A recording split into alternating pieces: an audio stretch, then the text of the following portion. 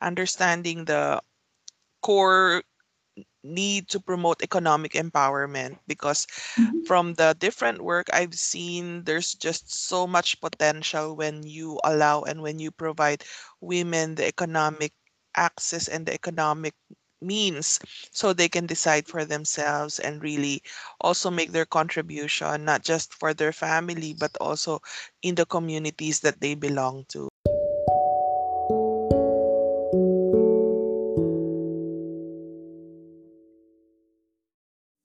Hello and welcome to SDG Stories.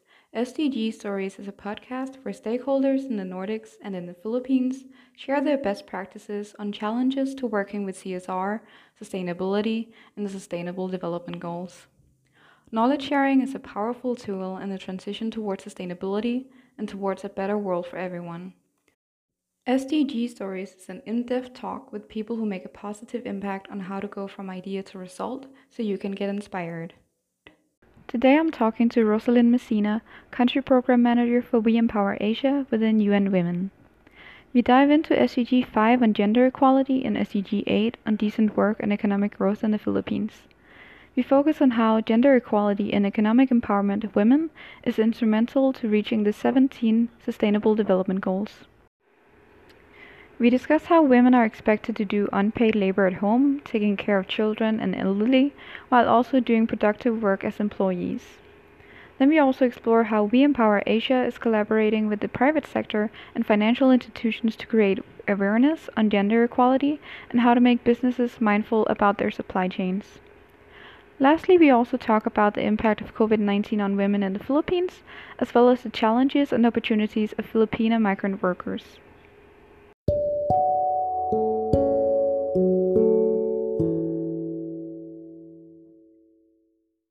First of all, Rosalind, thank you for having the time to talk to me today. Could you please be so kind to talk a little bit about yourself? Just an Sure. introduction. Mm-hmm. Yes. So my name is Rosalind Messina, but everyone, especially in the nonprofit sector space, calls me Len Len. Well, it's very common to Filipinos to have a nickname.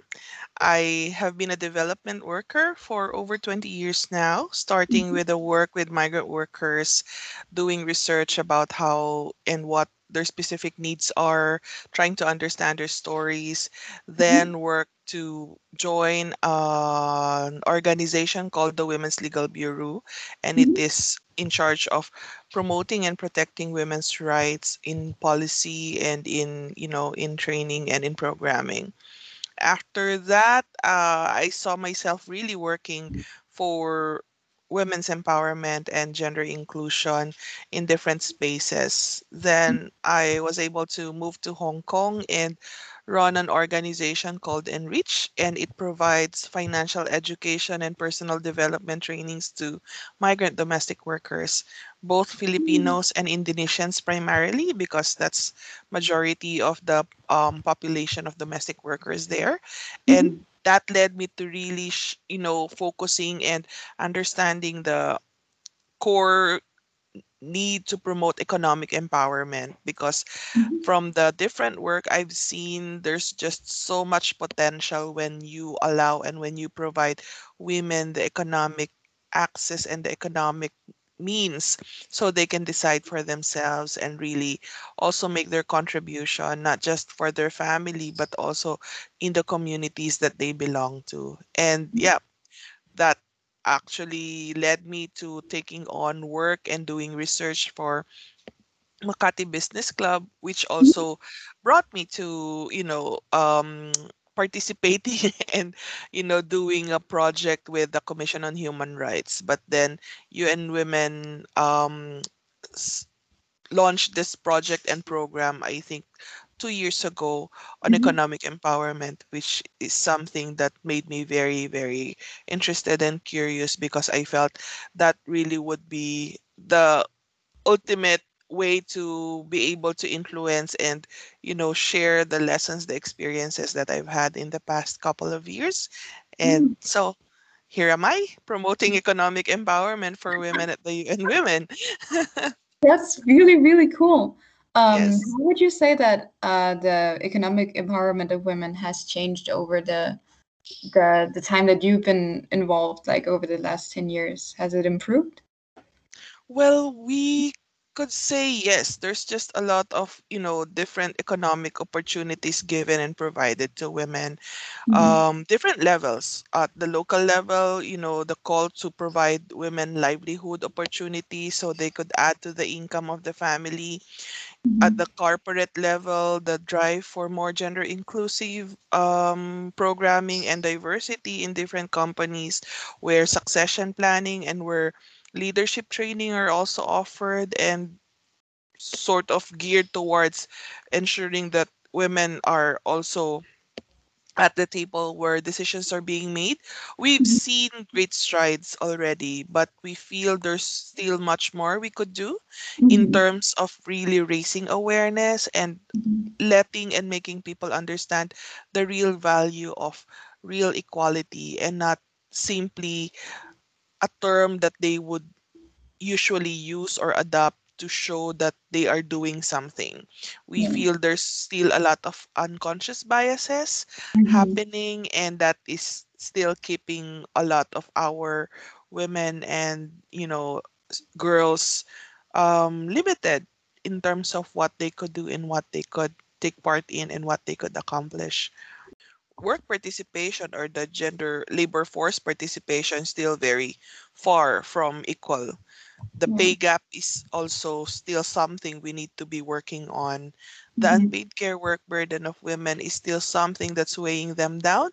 And Yeah. there's a lot of, possibilities and different work and action that different groups and companies could also do to address that. But that's Mm-hmm. not being addressed because we are just made very comfortable with the fact that whatever happens, women will be there to take care of the children, to take Yeah. care of the elderly, whether you have facilities there, whether you have daycare centers there, women would always try to step up and do that while trying to also do productive work that should and could, add to family's income too.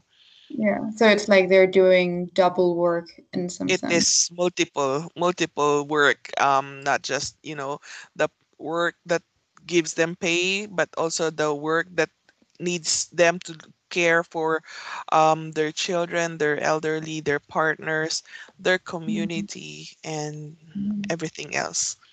Yeah, I see. Hmm. Yeah, it's very interesting work, definitely. Can you tell me a little bit more about what's the mission, the overall mission of UN Women and We Empower Asia? Yeah. Well, the UN Women is the entity for the United Nations in charge to promote and really work towards achieving gender equality within the Mhm. UN systems and outside of it. So that means we need to be working with our colleagues at the different UN units and offices to make sure they are aware about how women are also affected and impacted by the different issues that, is happening and that they are addressing, but Mhm. more so also for them to recognize what women could also contribute Mhm. in solving these issues and problems. So we provide that guidance and we provide that information to them on how they could gear programming towards not just looking at women to be beneficiaries of the program, but Mhm. also women to really be contributors and stakeholders in the program that they could roll out or implement. At the We Empower Asia, it's really the program that at the moment focuses on women's economic empowerment. So Mhm. there are four key thematic areas that the United Nations Women is working on. First Mhm. is the women in leadership and governance, where we say we would want to see improved systems and processes of governance where women could benefit and contribute to. Second is addressing gender based violence and eliminating violence against women, Mhm. which is something that the United Nations Women has been known for the Mhm. longest time, Yeah. because that's where we see a lot of campaign and a lot of work being done to raise awareness about why violence against women should not be happening and why it is something we should all care about. The Mhm. third area is on women's women peace, security, and humanitarian work.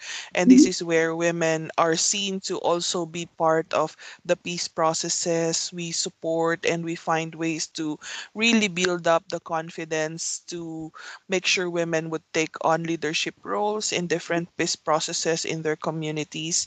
And last is the economic empowerment, where Mhm. we would want to see women's increased economic participation and income and financial security. So the We Empower Asia program that I am managing at the moment is Mhm.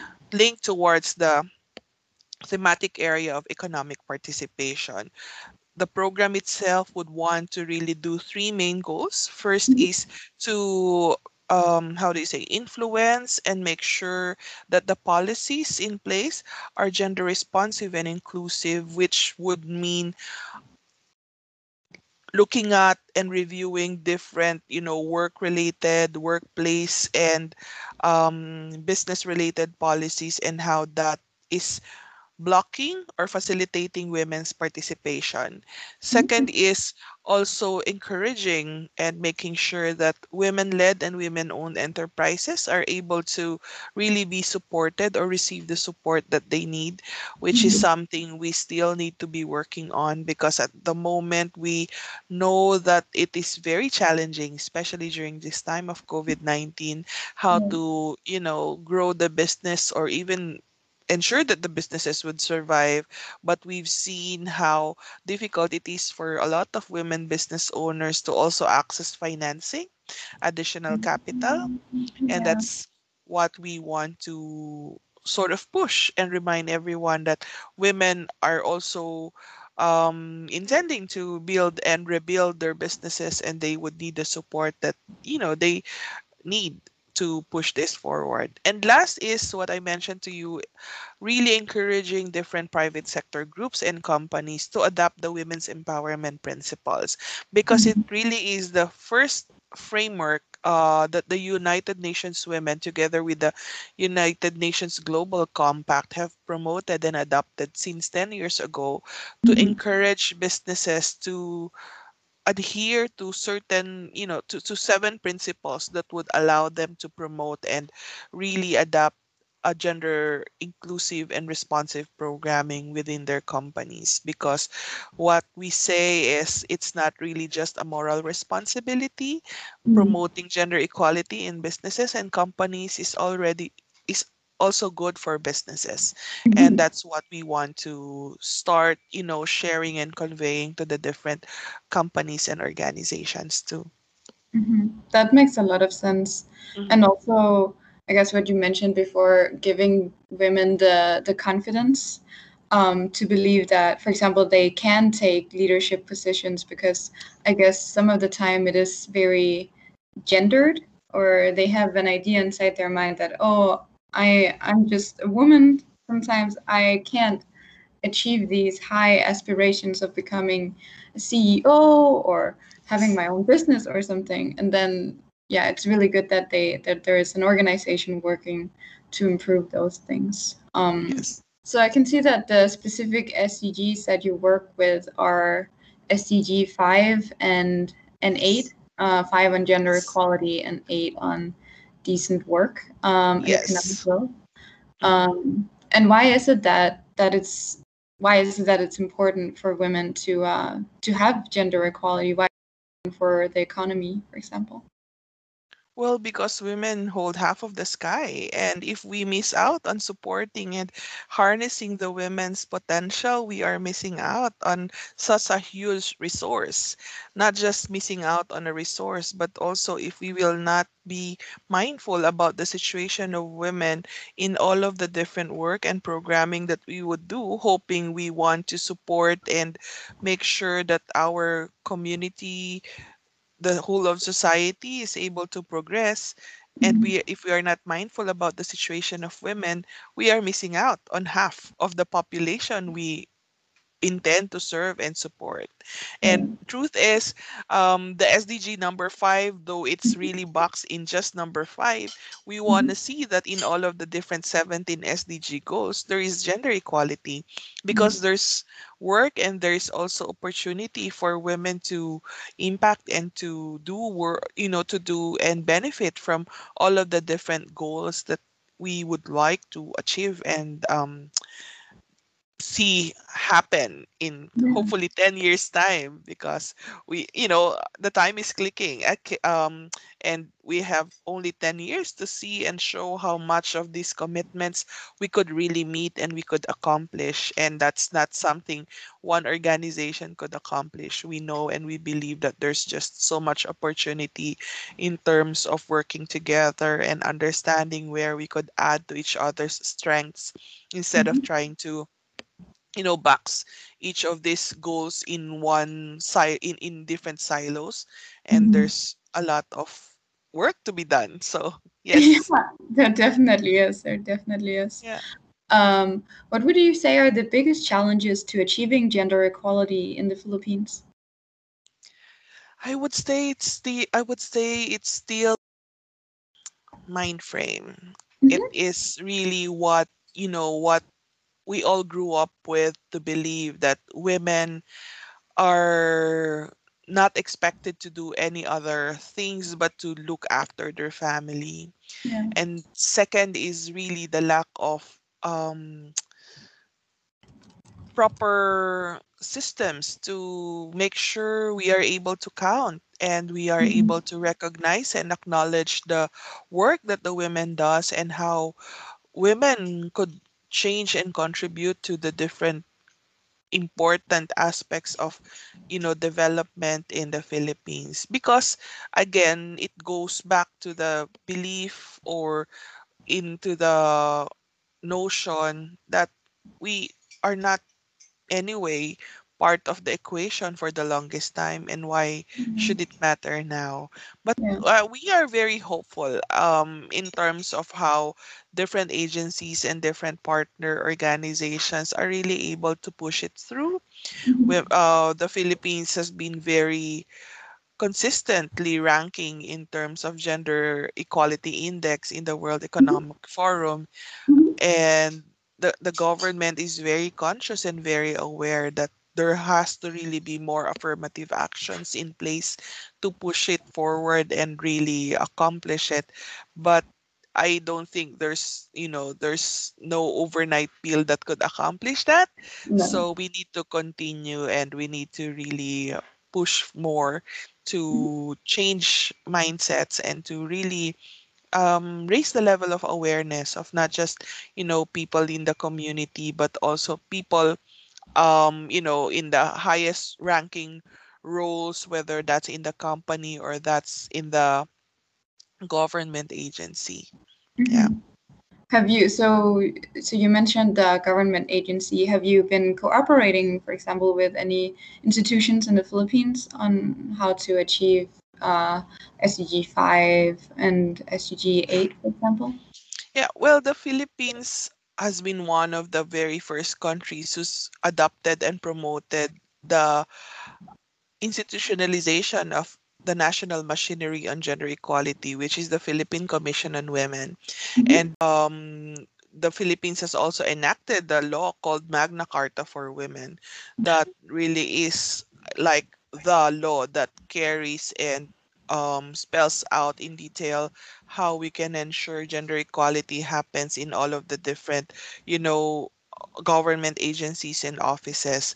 So we are in touch and we are working with the Philippine Commission on Women on different levels, on the policy level, where we support and want to try understand their different priority legislative agenda and areas Mhm. that we could offer support on, and also really engage them in different conversations and discussions where we host and get together different groups, different advocacy groups into a dialogue, Mhm. so we could really learn, exchange, and hear from each different issues and concerns that we need to resolve before we are able to move things forward and really advocate for specific changes in policies and programming.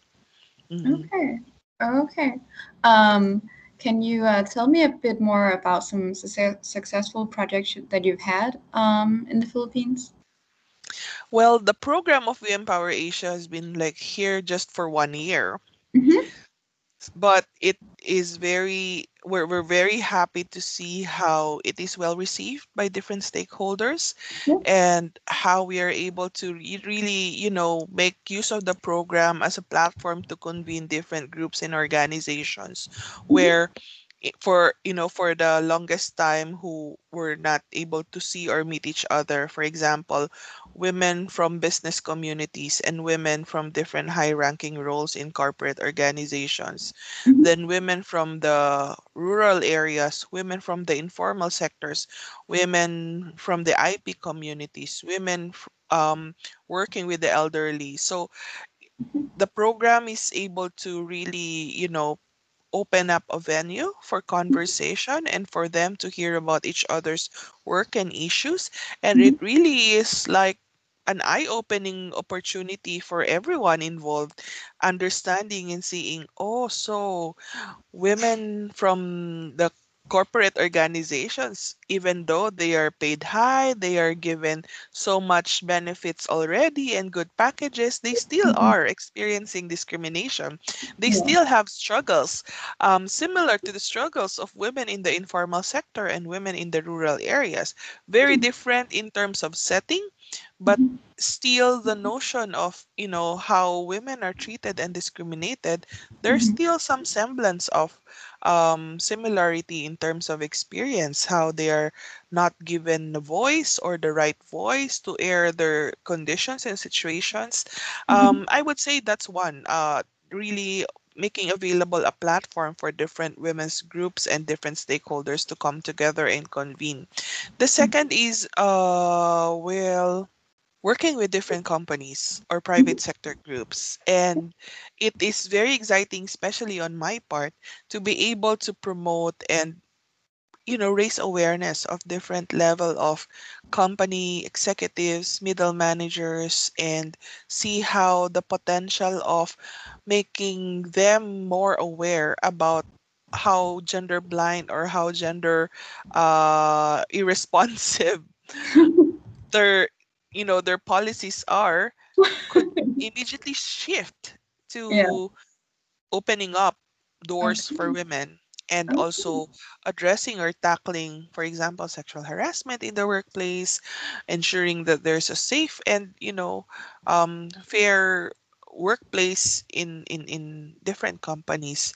So that's second. And third is really opening up the avenue for women entrepreneurs to learn more about how they could really embrace and own the businesses that they have, and recognize it as something that they operate and that they could support other communities with, Mm-hmm. not just themselves, because there's this often belief for a lot of women, not just in the businesses but in the private sector too, that the work that they do is just pandagdag or just to augment the income of the family. So now we want them to shift that into thinking, I am contributing and there's value into this work. And this work that I have adds value not just to my life, to my Mm-hmm. family, but all of the different other people involved in the work that I'm doing, especially in the businesses that they are doing. So, yeah, that's I think that's where we want to see more happening in the Mm-hmm. next couple of months, and we want to also be able to have a stronger relationship with these stakeholders moving forward. Yeah, yeah. So you mentioned that you, for example, you engage in dialogue with private businesses. So they mostly supportive when you, for example, tell them that, oh, your policy on gender isn't really equal. So do they listen and change after you mention it? Well, we have not gone to really reviewing their policies, but at least providing them examples of how they could make their policies more gender responsive. Yeah, it is very well received. And with COVID-19, we Mhm. really thought it would be a great opportunity for us to remind them that while you are all thinking about how you could, recover and bounce back from the Mhm. impact of COVID-19, would be best for you to start also thinking and mindful about incorporating, gender equality and gender responsive work into the plans that you have. So it has been well received. The different discussion series that we've organized in the past couple of months was really well attended, and Mhm. CEOs, managers have participated in those conversations. And we look forward to really following up by having more longer conversations with them about making sure they are aware and they are able to really understand how and what gender responsive policies would look like and could mean in their specific businesses. Yeah.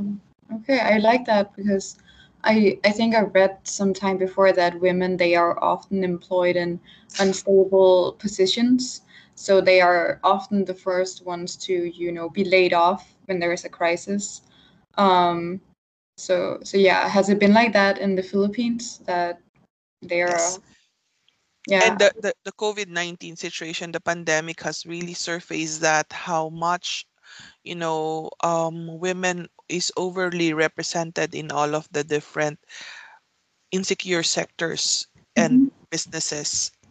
Well, that's tourism, that's service industry, that's retail work, and in the Mhm. informal sectors, women are overly represented too. So they are the very first to be affected, they're the very first ones to be closed down, Mhm. and also the very first, group to really be offered the part-time work or less Mhm. hours of work, even if the requirement for the income stays the same and Yeah. actually even higher, because there's just so much to think about and to secure for your family. But we hope that that could really change with different dialogues and conversations moving forward with all of these companies.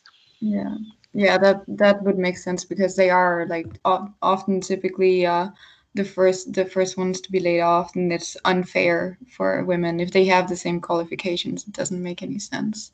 Yeah. Um, What yeah. we're seeing is a lot of them are really being laid off or being deprioritized, Mhm. especially when they have children or when they are about to give birth. Oh, And actually, it is not just companies and HR groups. It is also the women themselves trying to take a step back when it's mhm. time for them to really look after their kids and their children. So we feel there's there should be a way to address that, and it cannot always be the burden of women, especially so if they have all of the potential, they have all of the different skill set needed to really make it to the top, but Mhm. they on their own would hold back because of expectations, and because it's difficult for them to manage both at the same time. So yeah. Yeah. Yeah, and also because I guess if they choose to stop working themselves, or if they get laid off, they become more dependent on the husband or the partner for them to provide, and that can also have a toxic impact. I would assume. That's Did true. did COVID-19 hit impact women in any other way? Or their economic empowerment? Yeah, mental health and wellness. A lot of the women really are struggling to make sure they are well placed to support and, protect their children and, those under their care, not to contract the virus, that Mhm. they on their own are really suffering already, but they need to make sure everything is in place and properly sorted out before themselves. And we also have seen rising cases of domestic violence being Mhm. reported but not addressed because institutions are not able to tackle them, Yeah. since the approach at the moment is stay home and you cannot go and report, Yeah. and that's very tricky. So we see women locked up in their households with the perpetrators or abusers in the same household, Mhm. spending so many hours of time together. Mhm. So that's Mhm. just, yeah, It's really very toxic. Yeah. challenging and toxic. Yes, Mhm. And I definitely. guess it is low on the priority list because yeah, COVID-19 is taking the priority.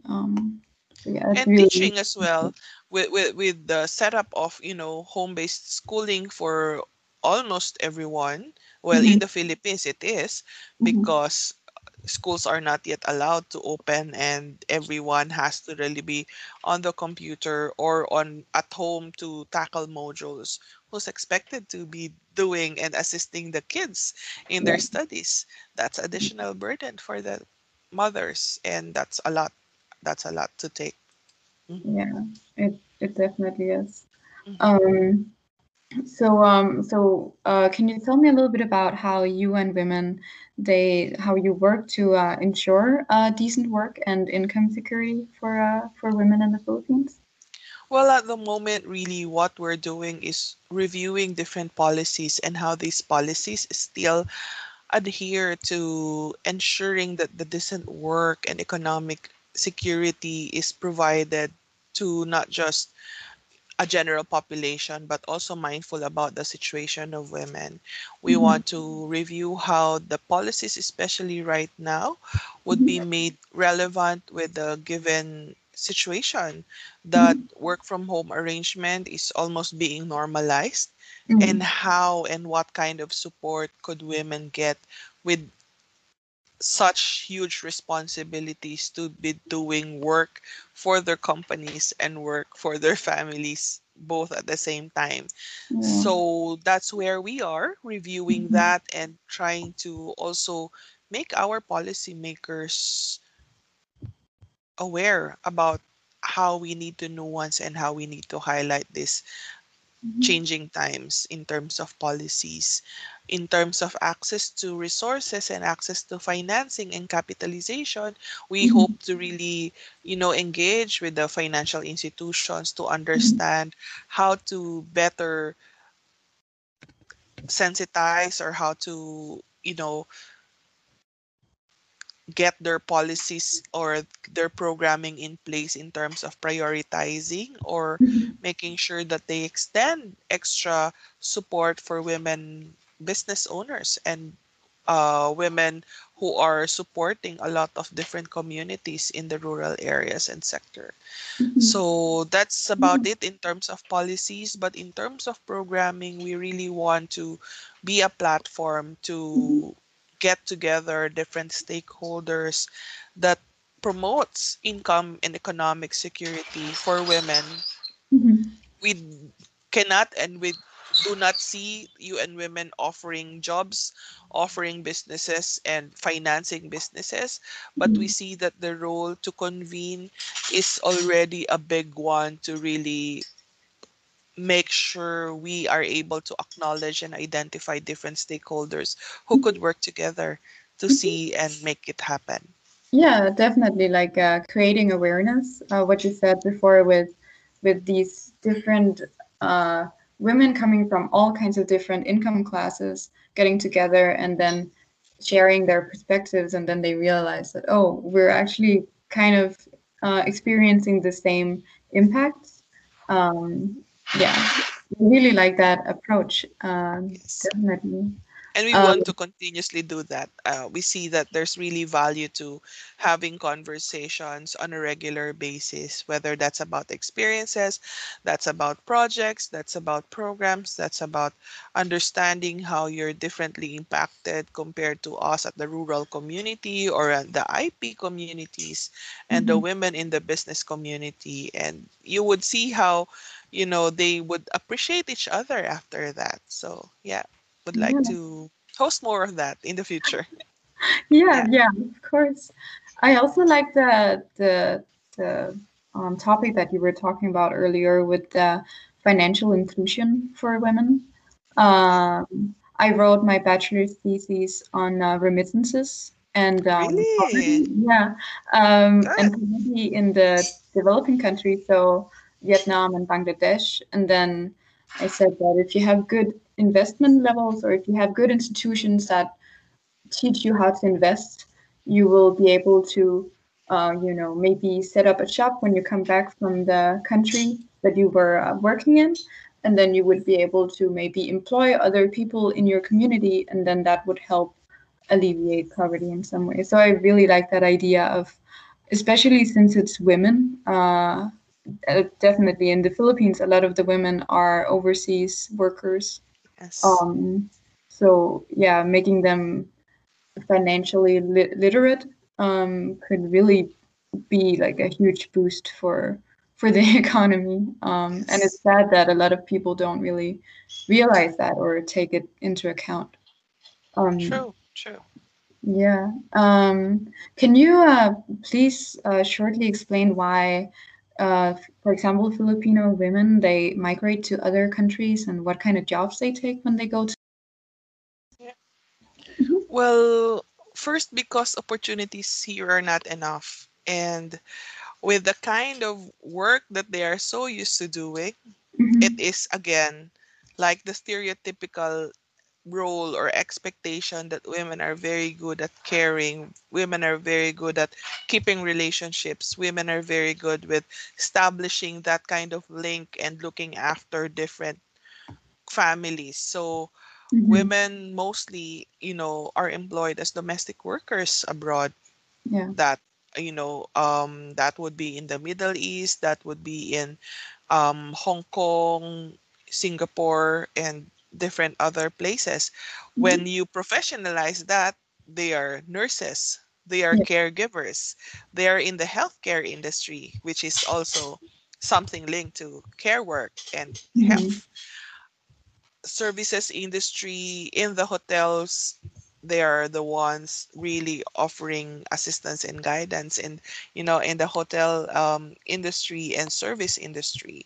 But Mhm. primarily we see that women are highly represented in the domestic and the care work industry, and that's, I think, where we could say it is exporting the care and the care work that women does, monetizing that instead of them staying home and Mhm. looking after their family. If they could Mhm. earn money from it and be paid more than what their partners are paid or receiving with the kind of work that they are doing here, they Yeah. would take that chance. And the very first batch of, women migrant domestic workers in the Philippines were teachers, because teachers, at least historically, like for example in Hong Kong, when Hong Kong opened up their economy, they wanted to have um, care workers or domestic workers who could look after their children, who could speak English very well. Mhm. And English is like almost second language to the Filipinos. And a lot of English teachers were first batch of domestic migrant workers in Hong Kong because of that. And we are seeing, generations and generations of migrant domestic workers moving Yeah. out and working to do that for other families in different places and different countries too. So yeah, it's very typical that the Filipino women they take these kinds of jobs.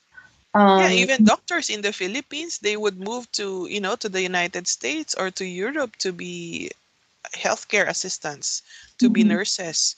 Because if they would calculate how much they could earn, forget about the license, forget about the training, because they would earn times four, times five of what they are earning in the Philippines. Yeah. So it's, if it's money or income that you're after, it's like almost a no-brainer for you to choose that path to Yeah. really. And very well, we could see, or we've seen some who were able to break that after really taking on the menial jobs or the sub jobs or sub professional jobs from what they are meant to be doing, they're able to Mhm. push through. And we hope to see more of that. And we hope that we could really show the different other professionals out there how they could break that barrier and take on those tasks that could be, taking on and doing and attending to different trainings and education, making Mm. sure that they could also earn licenses so they could practice their profession in Mhm. the countries where they are in. And there's just so much possibilities, but we hope that really they take time to also think about investing in themselves, because Yeah. it's not just investing in tangible properties and money that you want in your bank account. But Mhm. what we want to also see is women taking time to invest in themselves, in taking care of themselves, and making sure that they're also seeing themselves growing professionally and growing where they want to do, the capacity, so they could do what they want to do and be what they want to be afterwards. Yeah, yeah, because I assume that a lot of these women they go out also to earn money to take care of their family, like their parents, or if they have kids, they do that so they can, bear sacrifice themselves in some way to bear Yeah. that burden. But if they also take into account their own career development or their themselves, that would be really beneficial. Yeah, that's Um, what we hope to see, happen for the migrant workers, and not just women, I would suppose, for all of the migrant workers going out there mhm, to understand and see how else they could really add value to the kind of person they are, not mhm, just really seeing themselves to be workhorses, to work and work and work, earn mhm, income and send to family and build this and that, but not mhm. mindful about your overall goal and intention of what you want to accomplish as a person, because we feel that's also important. And we hope that we could see how we could incorporate that in the work and the advocacy that we could do to promote safe and fair migration in the Mhm. Philippines as well. Yeah. Have you been doing any kind of awareness creation on these kinds of topics so Well, far? the UN Women is also implementing a project with the International Labor Organization on Mhm, safe and fair migration. So that includes really highlighting the different, vulnerable points or spaces where women could be victims of different schemes when it comes to recruitment, and mhm, while they are in transit going to their host country and while in their host country. So the work is really to raise awareness about the different facilities or the different organizations you could tap if mhm. and when you need it, and Yeah. also making them aware about their specific rights as migrant workers, so that they are aware they shouldn't really be taking things that are not supposed to be happening to them, Mhm. the exploitative relationship, the abusive treatment, the almost slave-like treatment for migrant workers, which is already something that is banned or not allowed anymore. So that's where UN Women and ILO is working with, and making sure that networks and referral mechanisms in the country and in host countries are also available. Yeah, yeah, because I guess there are these challenges. For example, I think it was in somewhere in Southeast Asia where some of these women they get killed. Um, and there are other places where they, as you said, they end up in like slavery conditions where their personal papers are taken and then they can't leave and they have no money to leave, maybe also. Yeah. Um, so that's a really, yeah, it's very problematic. But it's good that you teach them their rights so they at least have an idea of how they can stand up for themselves so they won't Yes. as easily fall victim to those problems. Yeah. I think it's also working with different partner organizations to be able to do it, because we cannot be in all of these spaces on our own. So Mhm. it's important to really have and, you know, sign up different partners who are there in the space already and working to make sure they are able to expand the work they do and scale up in the work that they offer. So really it's a lot of coordination and partnership work that we need to be doing. But yeah, I think that is the way to go to be able to handle and tackle these very complicated issues of work and migration as well. Yeah. Yeah, because you can't really stop them from going out when, as you said, sometimes they will earn 4 or 5 times more. So it's Even really if you ban it, like classic example is in the Philippines, it's very popular to have this marking in the passport, passport not valid for travel to a specific country uh-huh. because it's very problematic, it's very dangerous. But Hmm. you would see groups and troops of Filipinos converging and finding ways and illegal channels, to, if you may call it that, to Yeah. be able to go there and work there Yeah. because there's demand and we have the supply, Hmm. and that's income for them, and that's financial support and financial security for their families, even if they are they are asked to go back and go to the embassies or report to the embassy so they could be repatriated back here in in the countries where there were how do you say wars or Hmm. conflicts Hmm. and would put them in danger. Some Filipinos would really intentionally hide or move away from from the setup where they would need to be picked up because they want to continue with their work and they want to continue supporting their family, and they would take that chance, they would take that risk rather than going back in the Philippines and risking not to have anything, Yeah. yeah, Yeah. for the family.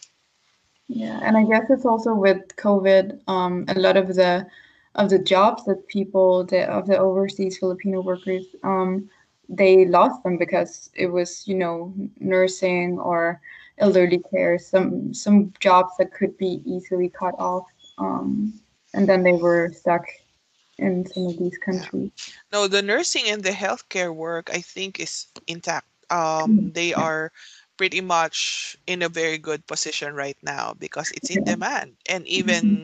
even some who are not practicing already are able to secure some additional or part-time jobs for the care work to look after in in the caregiving homes and stuff.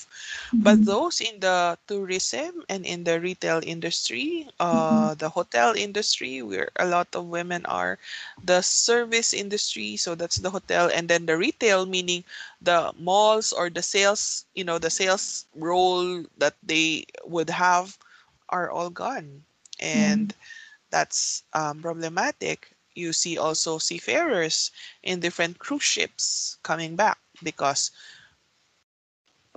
not allowed to sail. So what could they do? So yeah, Yeah. they all need to be brought back home and find different other opportunities for them to survive here. Yeah. So very challenging, very challenging. Very challenging, I see. How do you see that that your work and the work of We Empower Asia will help the Philippines in the future?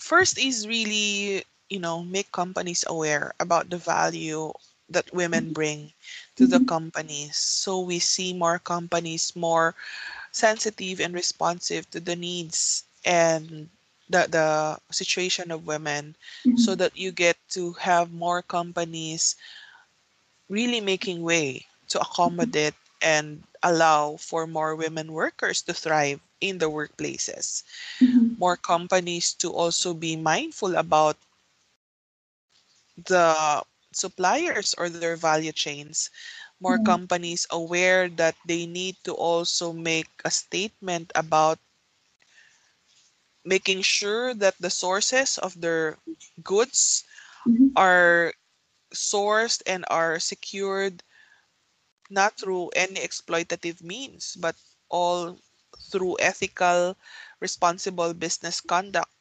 Mhm. processes. And Mhm. that's where we want to also put our weight in, because we feel that when companies are able to adopt the principles that is, outlined in the women's empowerment principles, they would Mhm. be made aware, and they would be also made to look at and review their value chains and their marketplace, and how they are able to also review the impact that they have in the communities where they operate. We want to see that this is going to be a program that could make more companies be accountable, not Mhm. just to their not just to their investors and Yeah. the business owners, but also to the community they belong to and to the employees that they have within the company, because we want companies to be mindful about the role that they play, not just for the economy, but for also the society as a whole. And Yeah. definitely that these companies they should think that they have more stakeholders than just investors and maybe the employees back in the headquarters, that they also have the local community that they're gathering employees from, and that they should make sure that it's improved and empowered. Um, Yes. that makes a lot of sense. Yeah, and we Um, want to really make sure that they are mindful or aware that, where they are sourcing their supplies and the materials, because it could really be through exploitative means and exploitative relationships that their mhm, suppliers are having with the communities where, for example, the wheat, the coffee, the chocolates are sourced, and whatever else. And that could mean, getting child laborers, or um, farmers and women farmers not pay the right price for the work and the produce that they do. So we mhm. want them to be also able to look at that and make sure they are making an impact, not just to the customers they want to serve, but also to the communities they would be giving livelihoods to. Yeah, and also ensuring the health and safety of their workers, that they're giving the right equipment. I think I read a case about palm oil in Indonesia where they had to spread the pesticides, and they had to do that every day, but they weren't giving gloves, and sometimes it would get in their eyes, and it was horrible to think of. Very So. similar situation and very similar cases. Yeah. Mining industry, you would get to see children in the mines, and yeah, pesticides or farmers, very similar. So we Yeah. want to be able to change that, and we want to be able to line up, partners and different companies who could really commit to these kinds of practices. Mhm. And Yeah, we because want to see more of them. yeah, definitely. Because if there is just a few companies that commit to the women's empowerment principles, then the rest in that industry might be thinking, oh, we should also definitely do that. And then hopefully it will solve a lot of problems and businesses have a lot of impact. Yes. Um, yeah. Um, can I finish off with asking you if you have a specific sustainable development goal that you care a lot about? Personally, it's SDG 5 and SDG 8, because I believe that when you provide the opportunity for women to really access and have their economic means, they're able to make a lot of difference, not just to their families, but the community as well. But I want to highlight that also women needs to be able to look after themselves. And that would mean women being provided a space to grow and to also be to be supported with different systems and means that they could really harness their fullest potential, and not just be boxed into the thinking that we are women and we will get pregnant anyway, we will just be at home looking after our children. But if there are resources and there are systems that would be put in place for the women not to think that they are the only ones responsible to look after their children and their family, then they would be able to really find other ways to develop themselves and contribute and, realize their fullest potential. So, yeah, SDG 5 and SDG 8 for me. I like that. Yeah, and that women they don't forget themselves. and that they kind of see themselves as a human being instead of just labor or Yes. instead of just a caregiver. A carer and caregiver. That's true.